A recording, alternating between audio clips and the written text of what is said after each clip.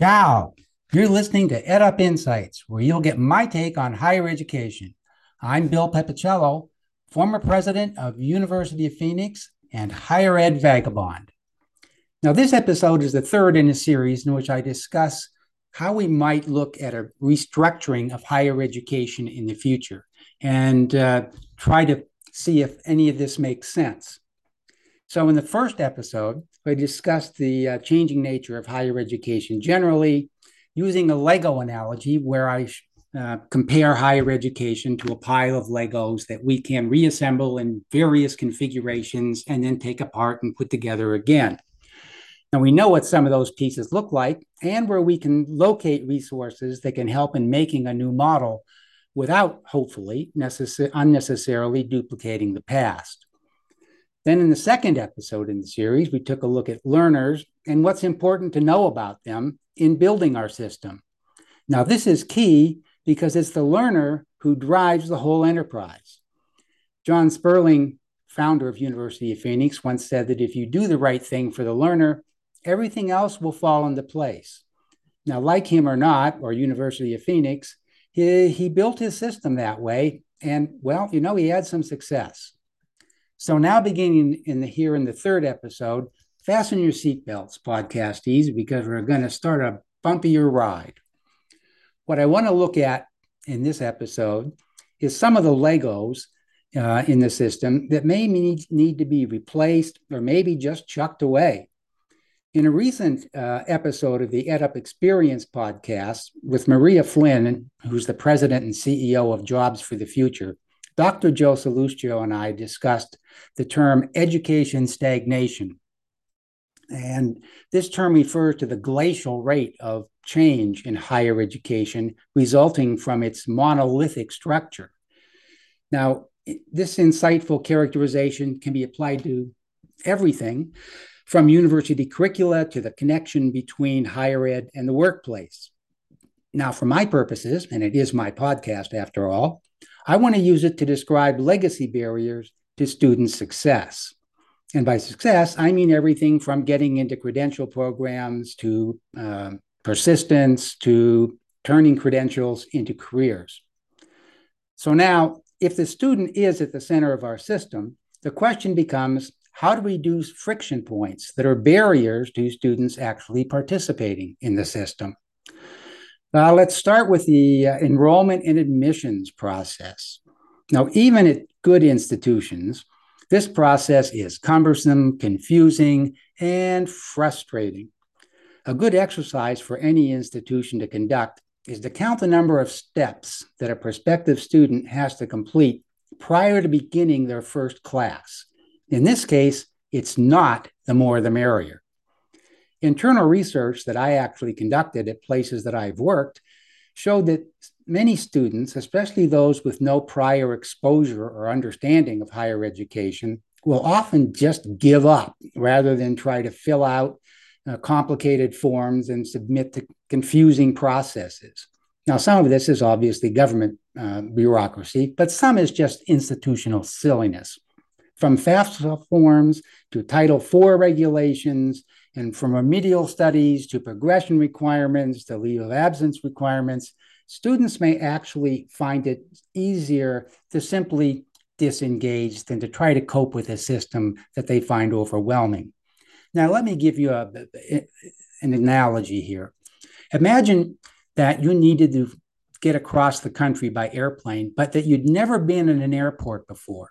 And so you walk into, O'Hare or Dulles or the Atlanta airport and are simply looking around at things that you're completely unfamiliar with.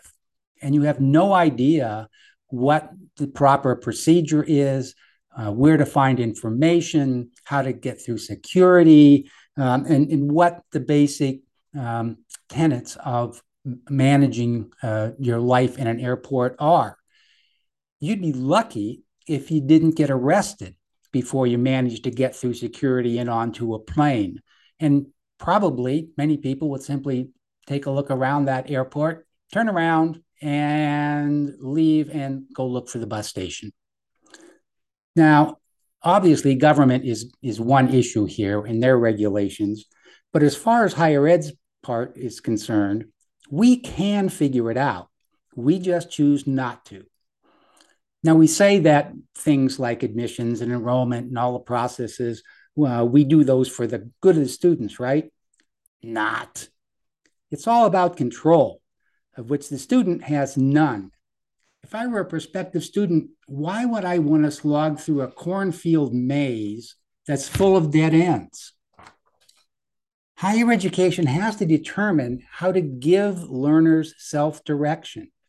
Terms like enrollment, admission, matriculation, and related academic jargon hide a complex maze that prospective students have to navigate just in order to gain entrance to the next maze of curriculum requirements that might actually eventually sometime lead to obtaining a credential and maybe even a job. One of my professional mantras, as some of you know, is do not embrace complexity. Now, if we go back to the system set up by Credential Engine, which I discussed in one of the earlier podcasts in this series, I think it's possible to do away or at least greatly simplify the process by which students access the education ecosystem. Now, notice that I'm trying not to mire myself in outdated terminology like admissions or enrollment, because there's simply too much baggage in using that terminology. So, okay, here we go. Using a Credential Engine structure where the content resides in a central repository, students can simply compare credentials by content, level, region, and so forth, and choose one that they think might best fit their needs. They might even be able to match their needs with those of employers using information from the same database. Now, imagine if you're a student being able to see the future of where you're going at the beginning of your journey. Very interesting.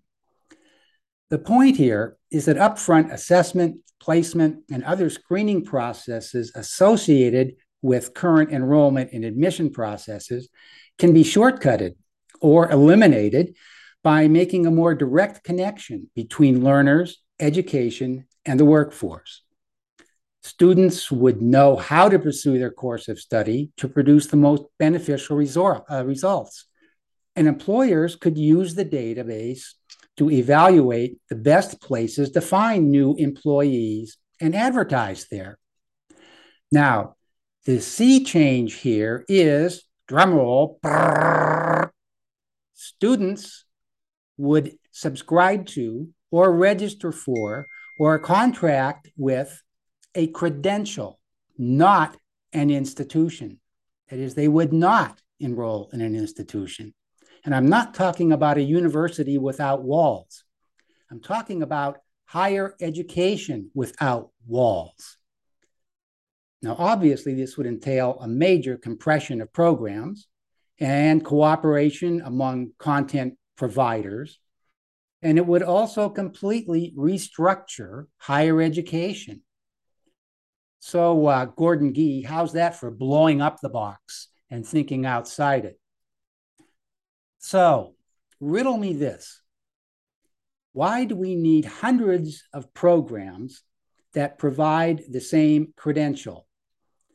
What would higher education look like if it were composed of credentials and not of institutions? And what would be the ramifications of such an alternate universe?